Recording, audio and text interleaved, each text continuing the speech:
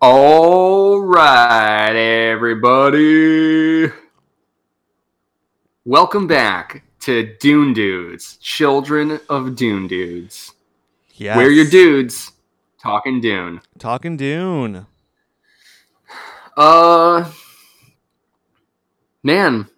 It feels like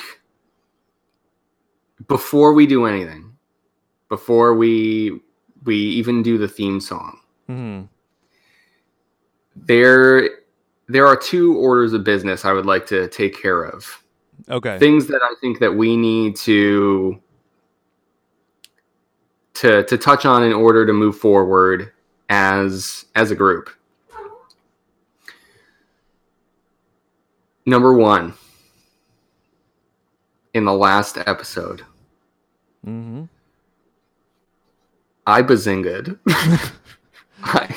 I yes, and not just once, not just twice, but at least 3 times. Yeah, you triple bazinga'd. And it wasn't brought up at the time. I have to say that was just a genuine oversight on my part. I don't know if you were just trying to help me save face or what, or if you were there with me, but it totally blindsided me. I was well aware, but I was frozen, and it was almost like you used the voice on me or something. I see. Well, it'd be bad enough to just bazinga, to just objectively bazinga out in this cold universe, you know?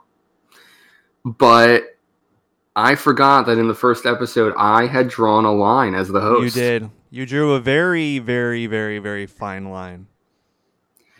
I stopped that episode of the podcast very clearly and deliberately because you bazinga'd. I mean, we both did. In isolation, we bazinga'd, but forgetting and separate from one another. Yes. Episodes removed. Yes, correct. Yeah. And so I'm here to eat crow. Okay, well, hey, I really appreciate you. I'm sorry I crossed that line. I do forgive you. I really appreciate the apology there. I'm happy that you are taking personal responsibility for this. I always take personal responsibility. The thing is here is yeah, this is a big deal, and you are taking responsibility for bazinga-ing after you set this boundary so firmly in a previous episode. But I will say there are some things that I do feel like you should take more personal responsibility for. Specifically, I just don't. It does not sit well with me when you blame other people on showing up late for our podcast recording sessions. No, I'm not. I am late. Specifically, your girlfriend. It's not fair. It's not fair to throw it on her. I said that I was helping her. I made the decision to help her. So it's on me. I take full personal responsibility. But I'm saying that the reason that I'm late is because I made the decision to be the best partner I could be. I don't know if you make that decision every day too or not. If you wake up and you're like, that's the decision I'm going to make. But I made that decision, and so I'm a little late. How I personally am the best partner that I can be is by not dragging my girlfriend into conflicts or situations that she is not involved in here. And not stating her as the reason for me being late, as you just said. No. Wasn't a stated reason. You just said that she's the reason that you were late. I didn't say that. You did say that. This is not a fucking Hoobastank song, all right? I did not say that the reason was her. So, but you pretty much did. Okay, but I didn't. And I think all of our listeners would agree that, next time it would be just a lot more becoming if you said, "Hey, Connor, I am late. I'm sorry. I was doing some things. It's all on me.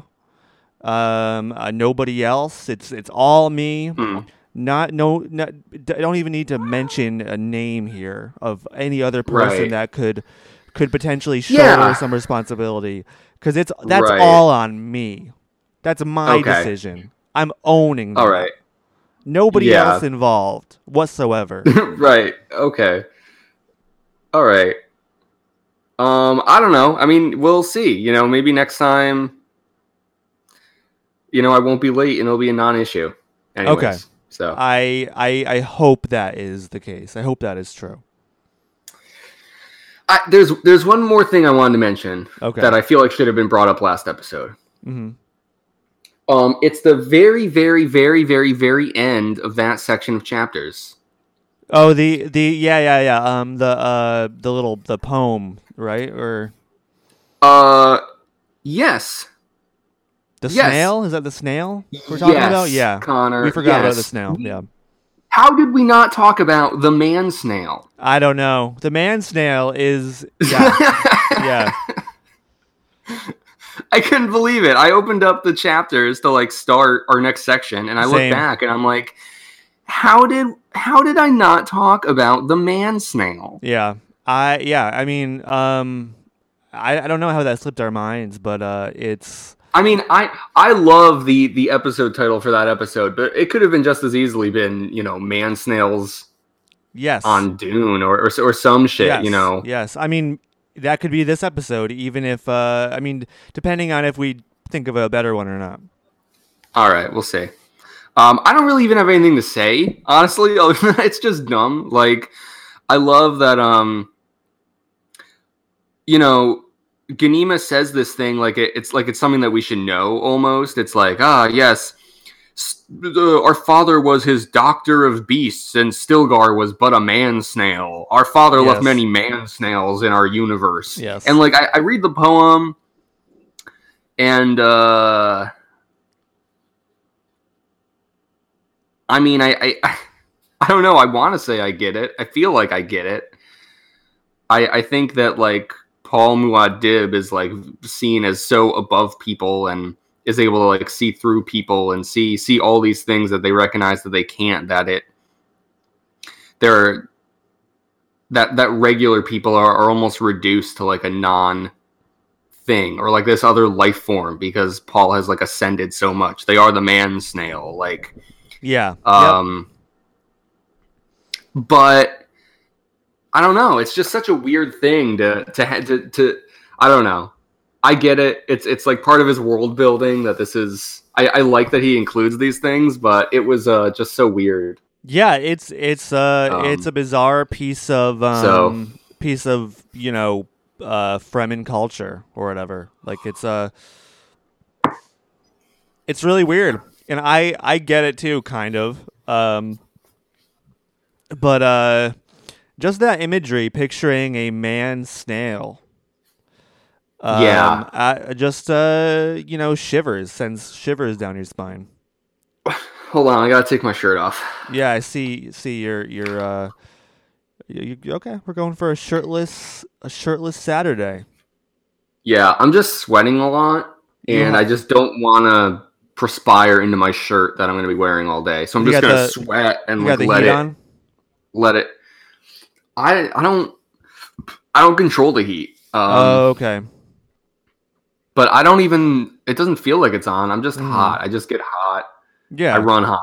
I do too. So I often wake up in the middle of the night sweating profusely, and I have to remove all of my clothing. And then in the morning I wake up and I'm like, "Am I sick?" And then I'm just like, "No, that's just what happens to me." I know, right? Yeah. What the fuck, man? What the fuck, man? Snail. Anyways, time for our theme song, and then we'll get into this freaking book. Yeah. I'm ready. All right. 1, 2, 3, 4. I can't do this. I can't do this all on my own. I know. I'm the Kwisatz Haderach. Quasat's Hatterack. All right, that was not as good as last episode, but it was still. Yeah, your connection kind of lagged at the end, so I felt like I had to compensate for where I thought you were going to be singing it, and then I had to elongate it strangely. So another instance of you blaming somebody else for your problems. I'm just pointing that out.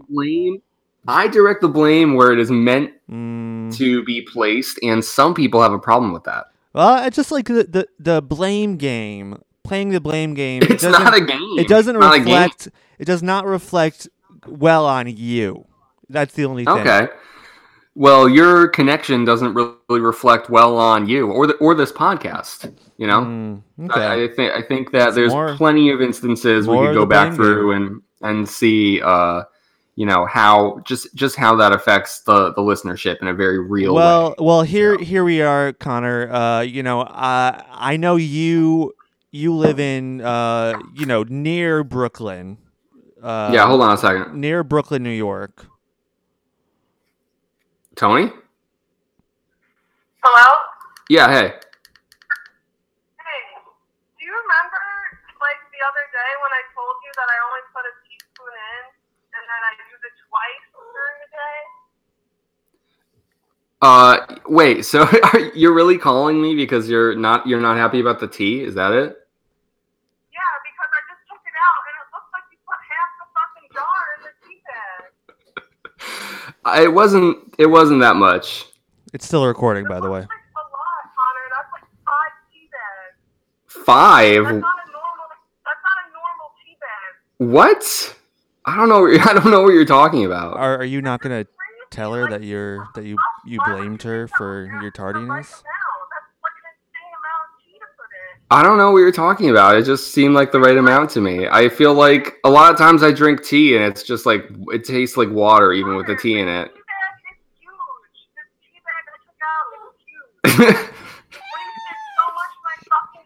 It sounds like a lot of tea. I'm looking at it and I'm wondering why you thought that was the right amount. It just seems I don't really see the issue. I'm still talking with Connor, so I don't even give a fuck. Are you just this is only about the tea? Yes, this is only about the tea. Okay. Seems like there's more. Well, I don't know. I mean, it feels like maybe that's a you problem, you know? No, because I don't know who in their right mind would see that tea bag and think it's okay. That's the right amount of tea.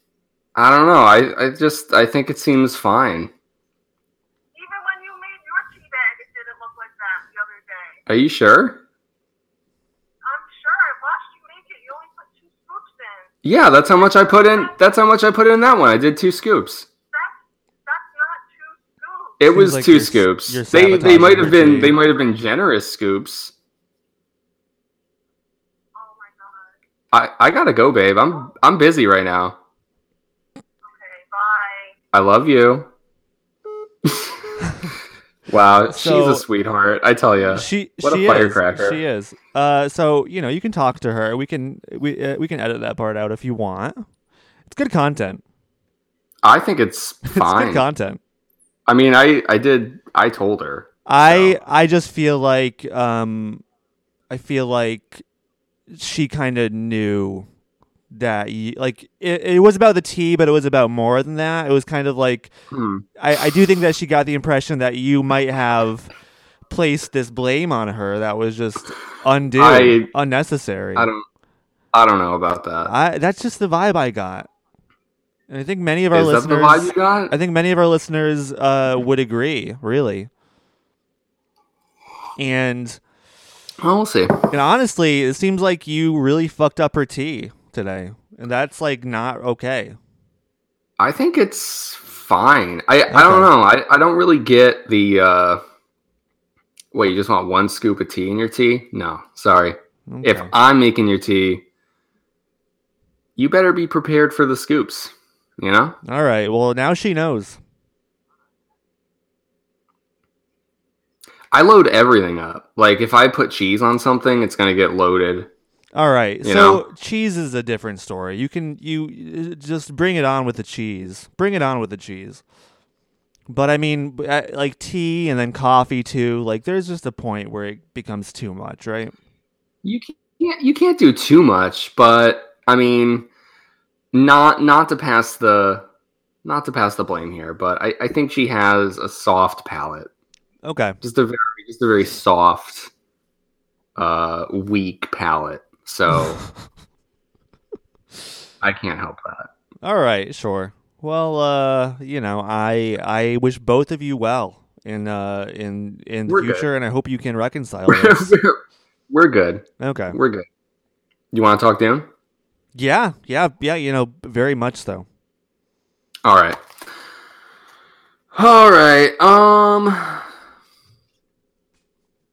Man. Okay, our first chapter, Aaliyah is having a meeting with Duncan and Irulan. Yes. And Aaliyah kind of really wants Duncan to be using his mentat abilities to like check on Irulan the whole time. Duncan's like, "Why'd you call me back? I thought I was supposed to be kidnapping Jessica." And it did seem a little not weird, but like I don't know. Narratively, I felt like the last chapter that Duncan and Aaliyah had, where Duncan's like goodbye, and felt like the end, and Aaliyah didn't understand the finality in his tone. It just kind of seemed like, right. It was like, okay, so that's the last chapter they're going to share, unless, like something huge happens, unless, I don't know, one of them has to kill each other or they cross paths for a significant reason, but Duncan's on his way to kidnap Jessica and they've fully split despite Aaliyah not being aware of it. And then here they're just like having a meeting. And that's fine. But it did seem like a strange decision. I don't know. It felt like there was like a good opportunity to have that like narrative split. Yeah. And then Frank Herbert was like, no. And I get it, because like Duncan's thinking the same thing. He's like, why the fuck am I here? That's exactly it. He's the entire time he is kind of in shambles, or he's very stressed this entire discussion, really. And I feel like the finality in the last chapter was just about him knowing that like his wife was gone. And not necessarily that he wouldn't actually physically see her again, just that that she was lost and probably not going to come back. So, but I get what you're saying, and I also agree with it might have been more impactful if there actually was more finality to that to that previous chapter. Yeah. Well, at any rate, I mean, I still liked this chapter. We get more Irulan. Yeah, we finally really get some Irulan. And it's kind of funny in a way, like at the end, because Aaliyah is so focused on herself and seems to be kind of losing her grip on her own sanity or her ability to compose herself or to think in a rational way, whatever. Aaliyah and Irulan kind of get stuck in this conversation at the end where it's like Aaliyah's like, of course, like I'm part of this assassination plot. Yeah. And Irulan is like, yes, of course, yes. And Duncan's just sitting there like, no one gives a shit about you, Aaliyah. Yeah, I know. Yeah, right? You've been like written off. Yeah. This is all about the twins. Mm-hmm. I need to do something. Like, yeah, he knows. So Aaliyah, yeah, she's lost in her own self-importance. Yeah, she's for somebody with great prescience, she is just totally blind right now. Yeah. And obviously we know that comes down to the Baron. Abomination. And we're gonna get more into that, interestingly enough. So that'll be fun. Abomination. But we also see at the end of the chapter that Duncan's not only brought there to observe Irulan, but for Alia to observe Duncan. Mm-hmm. And Alia, again, not seeing properly, not picking up on these signs that she otherwise should be able to,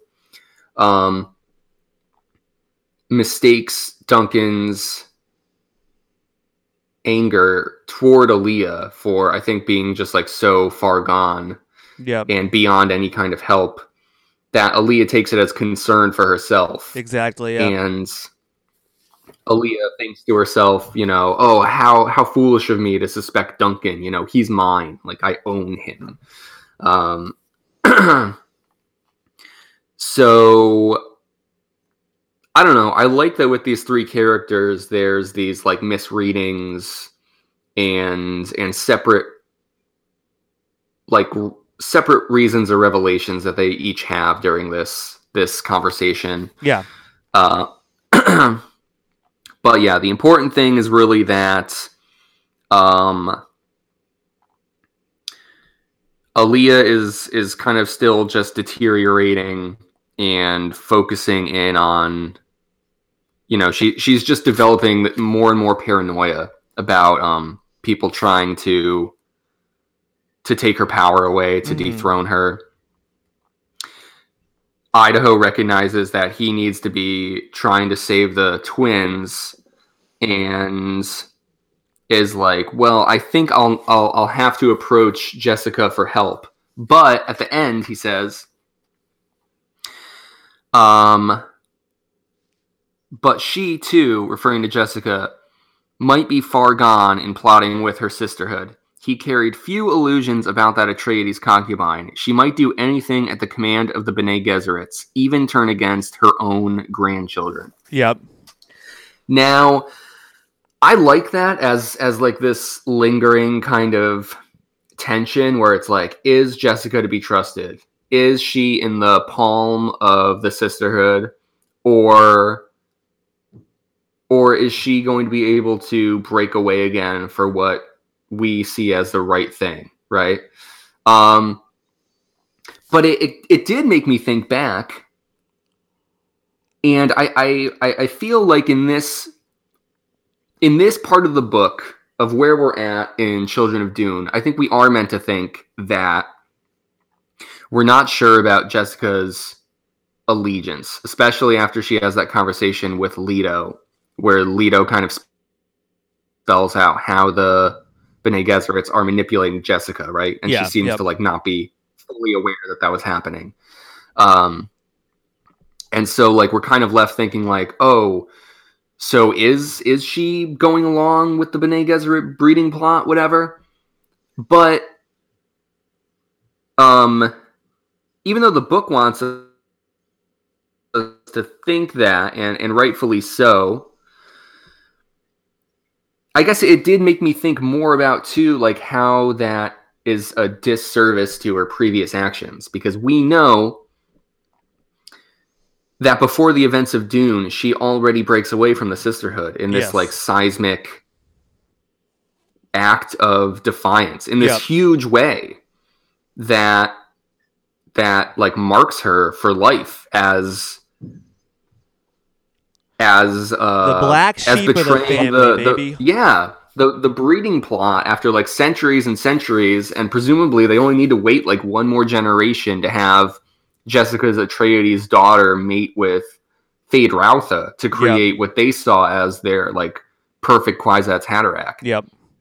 Instead, Jessica's like, nah, right? And we've already talked about how that kind of feeds into her own arrogance in an interesting way. But all I'm really trying to say is, like, we already have strong evidence that Jessica is a free thinker, that she is willing to deviate from the Sisterhood's plans in even in, or maybe especially when it comes to these massive decisions. Yeah. And when it comes to her family. Yes, especially, right. And matters of love, because she loved the Duke. That's kind of the explanation we're given. She has genuine love for the Duke, and I mean, she's only meeting her grandchildren now, so maybe the question is, like, does she also have genuine love for her grandchildren? But that's even the first time her and Ghanima, meet. They do recognize that they do love each other. Right, we talked about that too. They have that really good moment. Yeah. So I guess that kind of all just ties up to say that I understand why we're having this, that there are these questions floating around her. Like, what is she going to do? But the evidence supporting her suggests that she is not a pawn of the Bene Gesserit, even now. Yeah. Yeah. And I think I'm especially thinking that in light of what happens in some of these later chapters that we'll get to in just a moment. There's some really good ass Jessica content in some of these chapters. There is, and I feel like maybe that's just another Herbism in a way, like Jessica will be written, I think, in a way that makes you doubt her. Yeah. And again, in a way that I don't think is still deserved. I don't think it's like the best writing technique for her. I don't think she needs to be lowered to be risen back up. But that seems to be the ebb and flow of how she is written by Frank Herbert, by and large. Yeah, pretty much since the beginning. But it does seem like we're getting back to a point where she is gaining more agency in the plot and doing things that feel more in line with where I thought she would be at this point in her life, in her character. Yeah. So I was happy to see that. That's all. Yeah, absolutely. And I mean, you got to keep in mind too that Duncan, he's a Mentat, but he has not seen Jessica since his previous life, since his first run as Duncan Idaho. So yeah, there's a disconnect too, and you got to think that even though he is Mr. Logic, and we have gone into in these chapters kind of the kind of downfalls of having perfect logic in kind of a chaotic universe.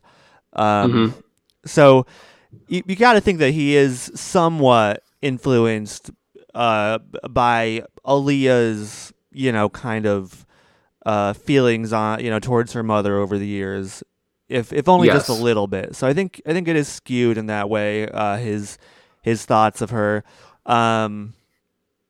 But also, before we move on from this chapter, this is another great sequence of his Mentat capabilities here, and especially when he's kind of coming to the conclusion that this attack is going to be on the twins, and he lays it out perfectly, and it's so close to like prescience that Paul feels. He kind of sympathizes with that, and it's very interesting kind of seeing his process and having it compared to Paul's, because it can be quite similar. Yes. No, very true. What you said before about how the Mentats are influenced by the people who, I don't know, use them. That's touched upon too. I think Jessica herself says like, oh, do you not know the blind spot or the weakness of a Mentat? And it's that they do have this human tendency, because of course one of the things that's so interesting about the Duneverse, is that like a Mentat is as close you'll get to an android without breaking this this moral law, and that you can't have a machine in the likeness of a human, but you can have a human get to the cusp of the ability of machines, and so they're like, we can't have computers, so let's just turn a person into a computer, right? Like, exactly, yeah. And they'll always have that humanity. I forget what chapter it is, but that's something that Aaliyah is interested in breaking now. Oh, right. Yeah. She was like, oh, if only I could just have a fucking computer. Yeah, right. She's like she would give up the entire empire to have like a fucking Lenovo fucking laptop, you know, like exactly. A ThinkPad from 2005. Like, that's all she wants, So, yeah. It is funny the things that they have that are so beyond our capabilities, and then the things that they lament they don't have because of their own self-imposed limitations. But yeah, Duncan's thoughts are like Paul's visions, and he mentions that like the one thing that he can't fully account for is the general chaos of all humanity, that they always have to like try and compute it as part of this uncertain variable. It's like, well, I have all what I think of are like the logical facts, and then somehow I also need to account for the seemingly random nature of the universe. And it's like, I can, you only get so close. So, last thing about this chapter, I know we've spent a lot of time here, but I'd be remiss if I did not try and rectify the mistakes of our past. And as they talk about what they think the plot must be, they come to the almost correct conclusion, the essentially correct conclusion, but just a little off, that House Carino is going to try an assassination attempt using animals. Mm-hmm. And Aaliyah says, don't worry about that, guys. We have house ferrets. Yes, she does say that. Oh my god. Which has never been discussed, ever. They just say it like so matter-of-factly, like, well, the house ferrets will take care of that. Nowhere has it ever been like, yes, you see the shadow of a scurrying house ferret in the garden. Like, we just now know that there are ferrets running around. Yeah, as the fucking Arakeen Citadel, as there have been forever. In the background, we're meant to imagine that in every scene that we have read, there's just some house ferrets in the background chilling, waiting, set to attack. Right. If there are any issues. It's a nice little bit of background that we've been ignorant to. It makes me think that instead of the pug in the David Lynch film, that the Atreides should have just had a ferret instead. They should have. Yeah, that would have made a lot more sense. It's almost like David Lynch never read Children of Dune. Yeah.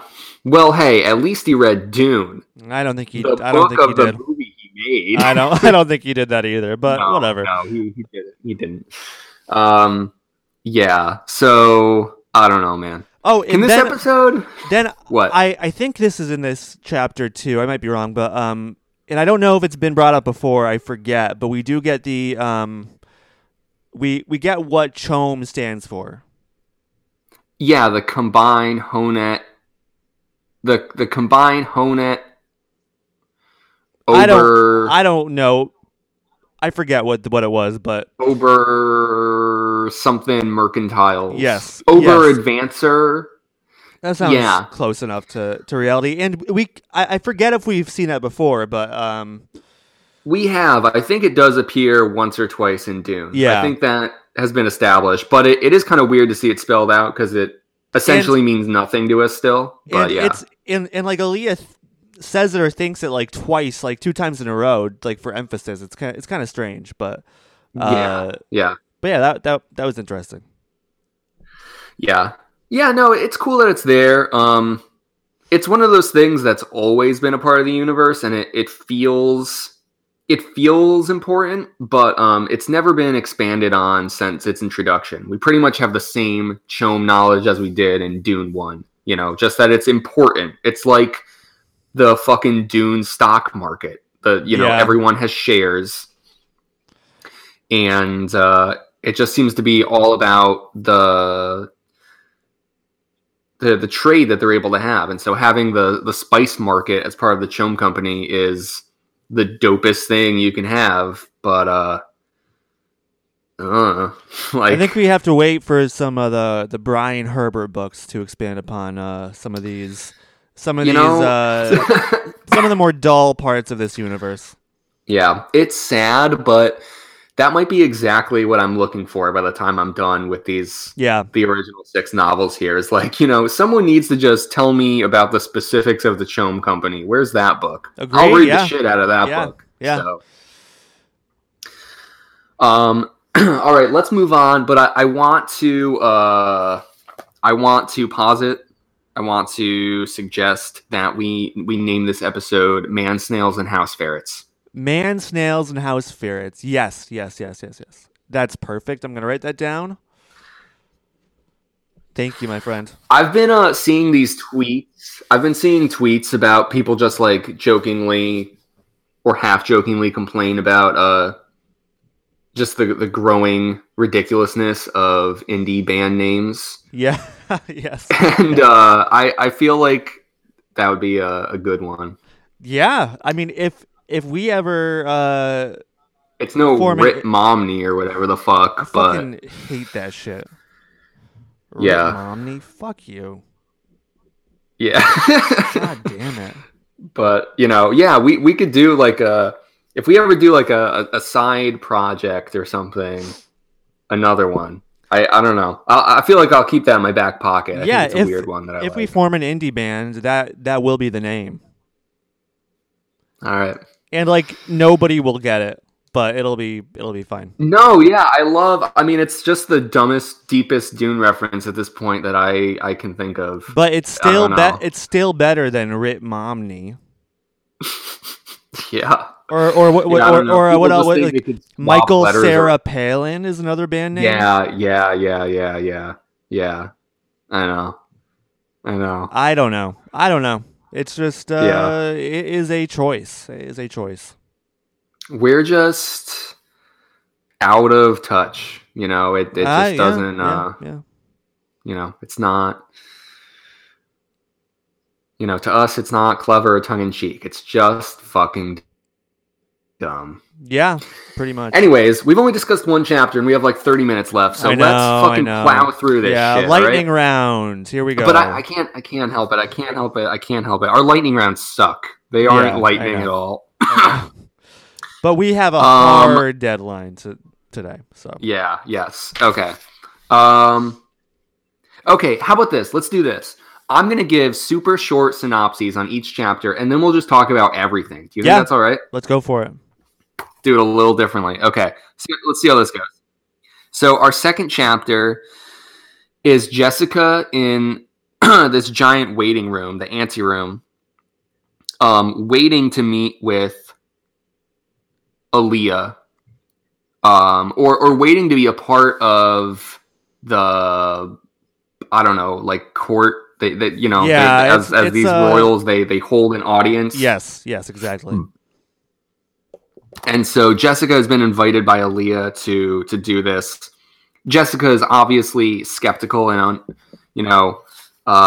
sees it as a plot, knows that Aaliyah is watching her, knows that Aaliyah is dragging it out to make Jessica feel uncomfortable. Javid comes up to talk with her, and Javid's like, hey, listen, we really think that you should denounce the preacher. There's all these rumors floating around that he's your son, and he's shouting all this blasphemous shit, and it's kind of making us look bad, and it kind of makes you look bad that you're not saying anything. And Jessica's like, Javid, you fat ass frim and fuck, don't talk to me, all right? And makes a scene. Everyone else is like, holy shit. Yeah, a total scene. Yeah, I mean, this... Now no one talks to Javid. Yeah, I know. Yeah, but no one wants to talk with Jessica either after. They're like, oh, okay, like we're not touching that shit. And Jessica remarks on how the people of the court are these are the exact kind of people that even in the heyday of her Atreides power with the Duke in their their royal affiliations, that these are the exact kind of people that they would have hated even back then, even before Dune. That they're just so caught up in the superficial game of royalty that they aren't even worth talking with in the first place. So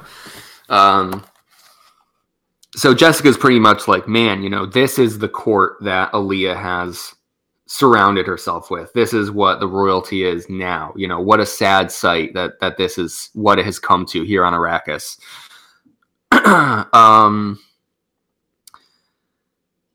But then Alia comes out finally. Jessica is like, man, she looks crazy. She literally looks like she wants to kill me, but she wouldn't do that because then I'd be a martyr and she wouldn't risk that. Yep. But then she's like, actually, I think she would. Like, what the fuck? Mm-hmm. And she's like, I really got to talk with Duncan, who's tried to tip me off to this. Okay. So there's that. And then the chapter after that is Alia and Jessica in the courtroom. They meet with a bard, which is cool, whatever, but let's not talk about that. They really meet with this old Fede Akin, Al Fali, who's like, the desert is dying. No one is realizing that all this terraforming is going to kill all the worms and there'll be no more spice production on Arrakis ever again, and everything will be fucked up. And Alia, possessed by the Baron, is like, don't worry about it, man. It's all fine. And there is an assassination attempt on Jessica's life. Yes. And Alia tries to say that it's on her, that they were trying to kill Alia, but Alia doesn't even flinch when it happens. Nope. No movement. Which seems like poor planning on her / the Baron's part. Like, she must have been so confident that Jessica was going to die, because otherwise it's like, why show your hand? I know. At least to the other people, like Jessica would still know, but at least to the audience, at least to the royalty. She doesn't really even care at this point. No, I guess not. Because now everyone knows, and she's just like, okay, True. Business as usual. Right. I mean, she sees herself. I mean, she is the top of the totem pole. She is the power. So it's like, whatever. If anyone wants to say anything out loud, I'll probably fucking kill them. So that's true. Yeah. But at any rate, Jessica is able to dodge the assassination attempt, gets back up on the chair after, like, she's almost killed, and then just like dusts herself off, sits back down. She's like, did you guys fucking see that? Because that was fucked up. And Jessica, upon realizing this very specific quirk of Alia, is able to deduce that she is possessed by none other than the Baron Vladimir Harkonnen. Yeah, some of your favorite, hands, finger movement language is what gives her away. I guess, like, subconsciously she signals it, and Jessica is able to decipher that it's the Baron. Yeah, I felt like that was a little dumb, and not because, like, I am fully on board with there being like this very specific thing you would only attribute to the Baron, But like, I don't remember ever seeing something like the Baron doing this hand movement. Herbert describes it so specifically, the way that Aaliyah taps her fingers, how many times and in what order. And Jessica's like, oh my God, that hand signal. Like, how many times has she seen the Baron tap his fingers, by the way? No, so I think this is it's the Atreides secret language where they like that was the signal for the Baron. Like that was the signal they used to discuss the Baron secretly. Not something that the Baron did, I don't think. So you think Aaliyah herself was trying to tell her mom that she's possessed by the Baron through this hand signal? I think it was a subconscious movement. Because again, that's in her DNA. She obviously wasn't there when they would have to use that. So, for the beginning of for much of Dune, but the impression I got was that was a subconscious movement, kind of like definitely subconscious, sleepwalking or something. I don't really want to go back exactly just because we're pressed for time, but my takeaway is still that I think it's something that the Baron himself did. And if that's the case, assuming I'm right, I just feel like there's better things, like a laugh, or he could have talked about, like, young boys wanting to, Yeah. Yeah, right. Okay. But whatever. So she figures it out and she leaves. She has this vision of the only possible plan of escape. And she's like, holy shit, that's like what Paul would see. Oh, I don't know. She has like this moment of absolute vision clarity. Yep. She's smacked with some intense vision. And is able to make an escape with the other Fedaykin who are in the room. Okay. So there's that. And then we get... and she also, like, just with no other, like, just very, very plainly calls out Aaliyah and her possession. And makes everyone in the room aware of it. Mm-hmm. Yes, which is huge. It is. I don't know what impact that'll have. I get the feeling that the people she's announcing that to won't have the fortitude or the courage or the care to do anything about that, and they're just going to go business as usual. Yeah, probably. But she does do it. Yes. And then our next chapter is Leto and Ghanima going into the desert, secretly escaping the Sayetch, realizing that they're at the place that Leto was with Stilgar and said, hey, this might be where I die. Attendant, right? Yes. Yep. A weird name for a place in the desert. And the tigers, the Laza tigers, finally show up, and we are left with Leto and Ghanima scrambling into this little alcove in the rocks there, small enough for them to escape into, but not large enough for the tigers to get into, presumably. So it's kind of this race. They need to get to safety before the tigers get them. Feels like maybe you would have just been closer to it. So like as soon as you see the tigers, you could just go to it. I don't know. But if that was your plan anyways, it's like just wait in there. I don't know. But I guess they wanted to see for themselves what's happening. So whatever. They escape. Well, we don't know if they make it to the alcove. It ends with them running and you're like, oh my goodness. And that's what happens there. And then finally, we'll be able to discuss all this with our last 20 minutes. Our last chapter is Jessica having successfully escaped with the Fedaykin, which I like that the Fedaykin are brought back into the fold here, and shows that, their allegiance is still to Paul. I really like this line that Jessica recognizes that they're not obeying her. Their allegiance is to Paul still. And so she's being obeyed only as the mother of Muad'Dib. So the Fedaykin, the Death Commandos, have never changed sides, simply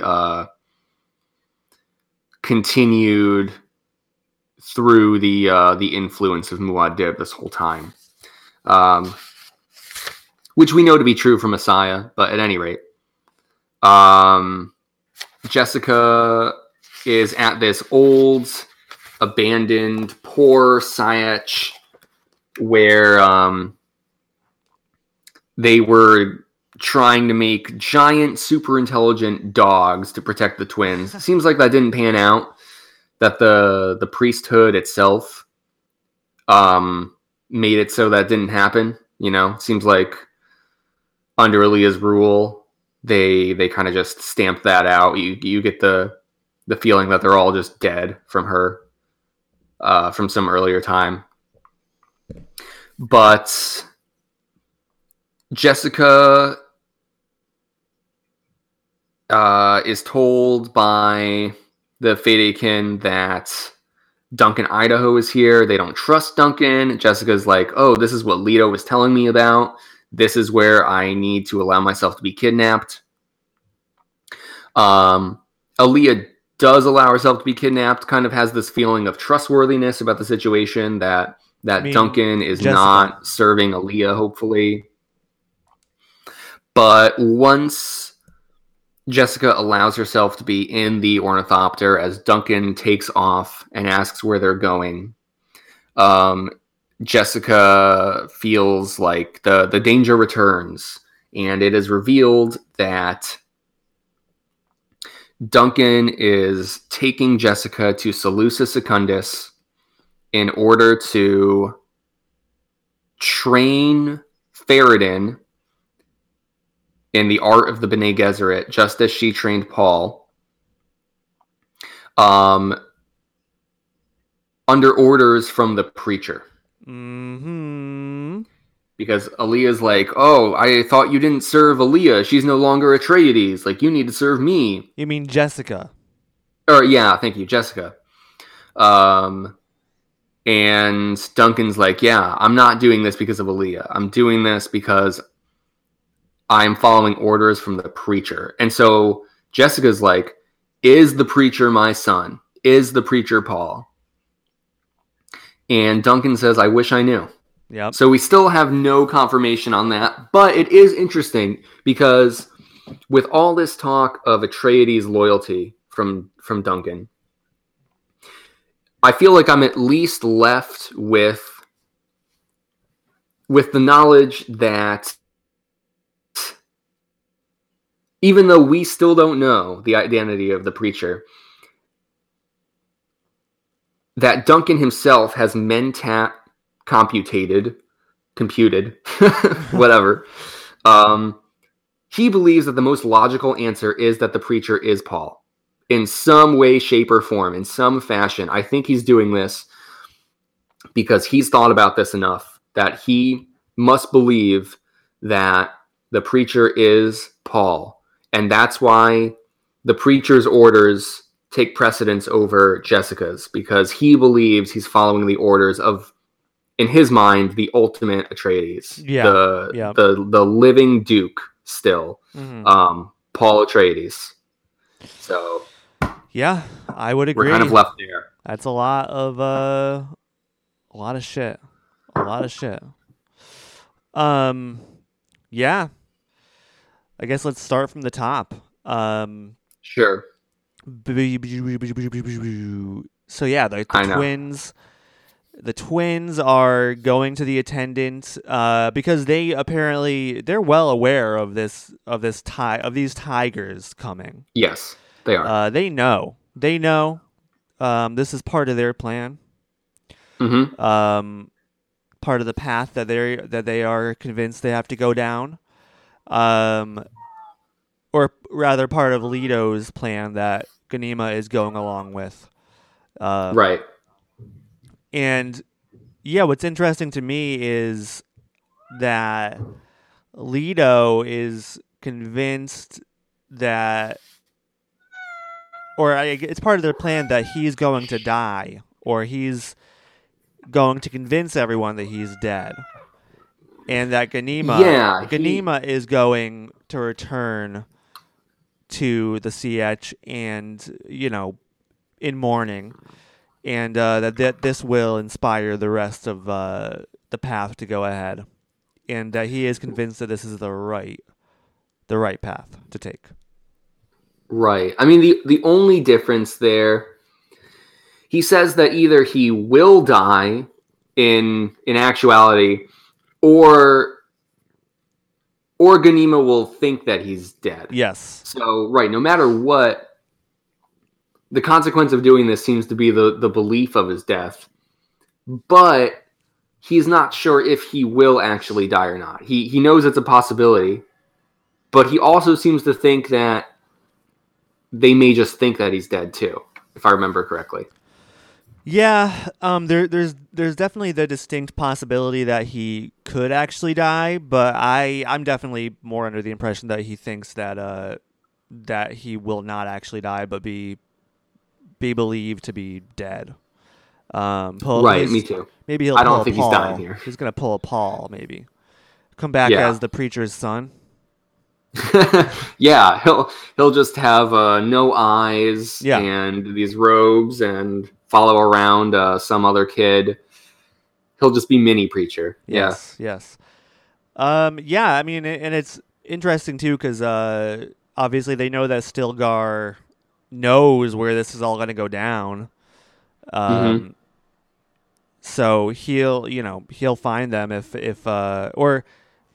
and actually, he'll see the blood apparently, as Leto said previously. So, that's going to be interesting. Obviously, I don't think that Leto is going to actually die either, just because of some prescience we have about the future of the Dune saga. Potentially. I always kind of thought that maybe Ganima was going to die, and there's no confirmation. I've seen nothing to back this up, but that's just kind of the feeling I got. So I don't know. And it's tough too because it's not like Leto has actual, prescient visions. He just has his dreams. So it could really go either way. Yeah, I mean that could be the twist we're being set up for in some ways, where it's like Leto keeps thinking he sees himself as the possible twin to die, and then it's like, oh, but he's been seeing Ganima, or something like that. It's possible. Especially since they're kind of thought of as two halves of the same life. I think he could easily misconstrue Ganima's death as his own and not realize it in his dreams. It's possible, but that's also not a not really a Herbism. There's not really many twists like that. No, but hey, maybe he's aware that we wouldn't be expecting it. Who knows? I don't know. This whole one of the things we haven't talked about really in any way is Jackaroo 2 this whole time. Jackaroo 2, yeah. This lost, fabled city on Arrakis. We don't really know what happened. Something horrible happened there. I get the impression that what's going on, I think Jessica mentions when she learns that no one knows where the twins are, she's like, oh, maybe they've gone to Jackaroo too. I need to get back in touch with Gurney because we haven't heard from Gurney. I kind of think that when we see this blood, when Stilgar sees it, if it plays out like Leto has dreamt, that no one will know where Leto has gone, and they'll see the blood and think he's dead, but he really will somehow have gone to Jackaroo 2. Yeah. And that'll kind of be aha, that's why you thought I was dead, because no one knew where I could be because I'm in this super secret location that no one really knows if it's real or not. Is it like Dune Heaven or Dune Atlantis? Yeah. Instead of a city underwater, it's a city under sand, which I guess already exists. That's kind of what the sea etches are. But anyways, yeah, yes and no, they're right? more in caves and shit. But yeah, yeah, yeah. So that's interesting. I don't know. And then the whole scene with Jessica and Aaliyah in having their audience and kind of being the hearing out these Fremen and in all folly, or whatever his name is. Yeah, those are all very interesting scenes, and I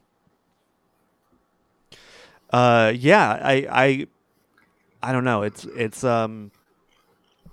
is crazy how far gone Aaliyah is and how little she cares about what everyone else thinks at this point. Yeah, we're finally seeing... I don't know, I feel like every time we've had an episode and talked about Aaliyah as an abomination, I've kind of been like, yeah, but it seems like she's not doing anything, Or she still seems like she's in control enough of her faculties that I don't think she's, like, fully possessed. And... she still has this line. I don't want to say it's confusing. I think it's just they each have their own perspective on it. But in that throne room scene, when Aaliyah recognizes that Jessica recognizes that she's been possessed by the Baron, Aaliyah says something like, the Baron called out and I listened, or I answered, or I accepted him, and it,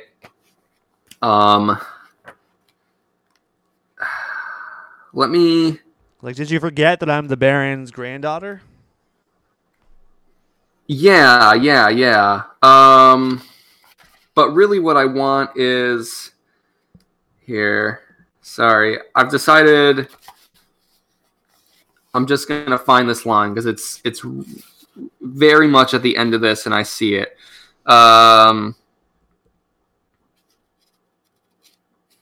Okay, so this is what she says. Fuck, maybe I'm just wasting time. God damn it. I really thought that I'd see it here.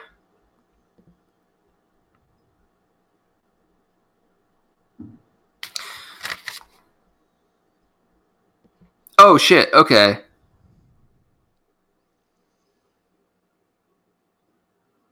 Fuck. You know what? Okay, I am wasting time. Shit, son of a bitch. Fuck. Well, I'm just bothered because I feel like I'm looking at it and I just... I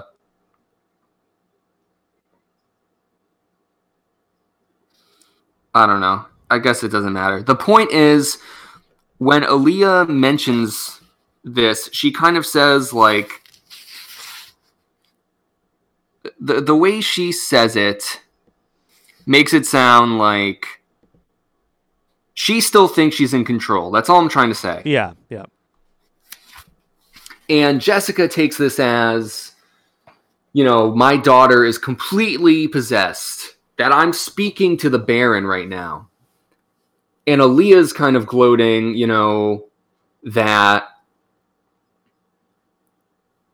that the Baron is there, but I think she's trying to say that she's still there too. And I think you can make the argument that it could just be the Baron speaking through her, saying these words anyways.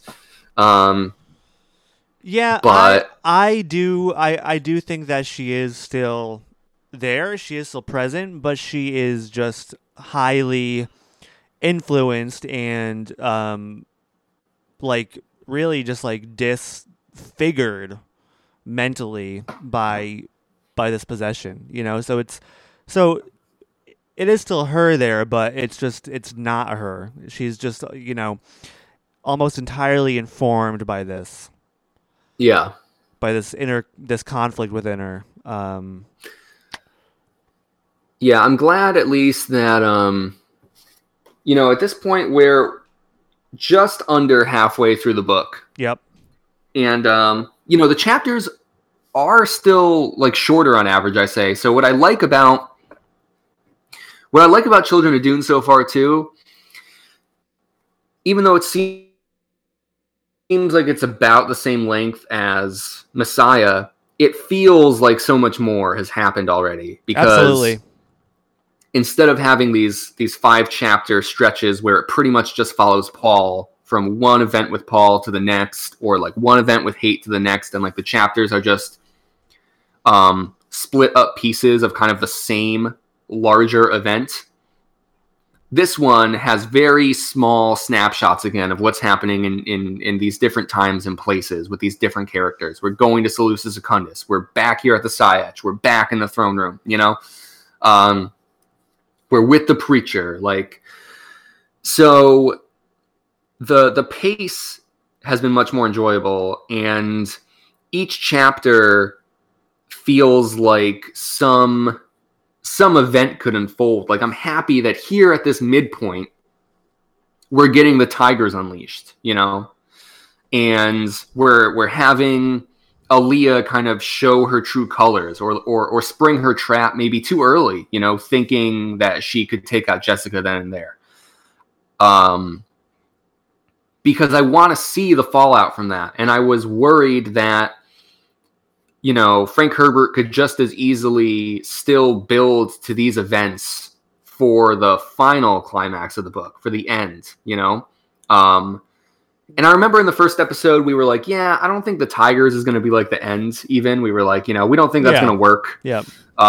So I remember discussing this, but I'm glad that we're reaching this point where the dangers that we are aware of or have been aware of, particularly the Carino plot and particularly Aaliyah's possession, are reaching their own crescendo in a way. And there's still about half of the book left. So I want to see how these things change and influence each other. And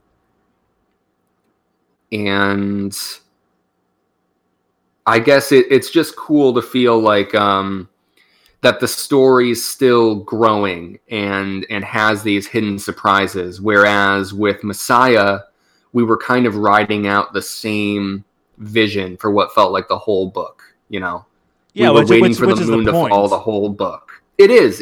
Again, right. It's not necessarily a knock against Messiah, because I think it accomplishes exactly what it sets out to do. But even though this book is so much smaller than Dune, I think it's kind of reaching for that more broad scope again. Yeah, absolutely. And it's fun to read in this format. Yeah, while Messiah I felt was refreshing because it was kind of a more scaled back, intimate look into Paul's downfall. I'm equally excited about the scope and the kind of the big kind of set pieces we have here with Children of Dune. So. I totally agree with you. There's a lot of action happening in many different sections, many different parts that are intertwining, which is exciting. Now, what do you think about the interaction between Javid and Jessica regarding the preacher there? What did Jessica's decision to not disavow him, did that surprise you? What do you feel, or did Javid's insistence surprise you? What are your thoughts on that sequence? Not necessarily for either of them, because I feel like they're both really just trying to get under the other's skin, rather than actually have them do the thing that they're saying. So like, Javid's really just trying to rile up Jessica and to try and like throw her off kilter and off balance, I think, by being like, oh, well, you think you know all this shit, Jessica? well, do you know that everyone thinks the preacher's your son, and why don't you do something about that? Yeah. Why have you been so quiet about that? What does that say about you? And Jessica's like, fuck you. You think I'm just going to stroll into this petty discussion trap with you? I don't think Jessica's looking to save face or to disavow the preacher anyways, obviously. But even if she were, she wouldn't in this situation because she's not interested in going along with what Javid is trying to get her to do. So, I think Javid's just doing what Aaliyah told him to do and failing at it because he seems, at this point, actually pretty simple. At first, there seems to be this feeling that he might be this like conniving background plotter. And I think that's still there. I think he's meant to seem kind of non-threatening at this point. And I think that there is going to be a larger role for him to play in however this plot unfolds. I think he is kind of unassuming for a reason. I don't think he's care. Yeah, she doesn't care at this point. She can't be arsed to deal with his bullshit. I do think she was right about him in the beginning, where he will go where he thinks best serves himself. He's kind of all about his success. And I also like the point that Jessica makes about the preacher. It's healthy in a society to have somebody that is, railing against things or kind of being able to speak their minds and kind of speak against the people in power. Like she understands that that's actually a symptom of a healthy society, and trying to squash any back talk is a slippery slope that Aaliyah is going down. Right, actually harms those in power. Yes, and so Jessica kind of mentions that. Might be in the last chapter where she says, Aaliyah now grips power too tightly, and yes, absolutely, which is Duke knew to grip it loosely. Exactly, that's some of the Duke's great wisdom, which is nice. Before we wrap things up, I think the other interesting things that I want to kind of briefly touch on are it's very cool that Jessica kind of called on the Fedaykin and then most of them just kind of unquestioningly just helped her escape to the Sietch. That was very cool. I think this All Folly character is awesome. And yes, I'm glad that Jessica is listening to him and respecting kind of the opinions of the old school Fremen about their environment. And then obviously the Duncan Idaho shows up to take Jessica to Sluice Secundus under the preacher's orders. Which, I mean, you're right. It has to make you think that, okay, well, this is almost definitely Paul in some way, shape, or form. I mean, the preacher even said, like, I can order Duncan to do anything, whatever I want. Mm-hmm. And he was right. Yeah. So, I don't know. But consider this. Okay, so the preacher, we know is sowing some doubts, playing some kind of game. Like he doesn't need the mask or whatever. He's probably able to see, right? We kind of discussed. Yes. And I forget if I mentioned this before too, but I think it's just important to keep in mind that Duncan is still a Tleilaxu creation, is still a Ghola. I mean, he kind of self-actualizes and becomes Duncan at the end of Messiah. We know that.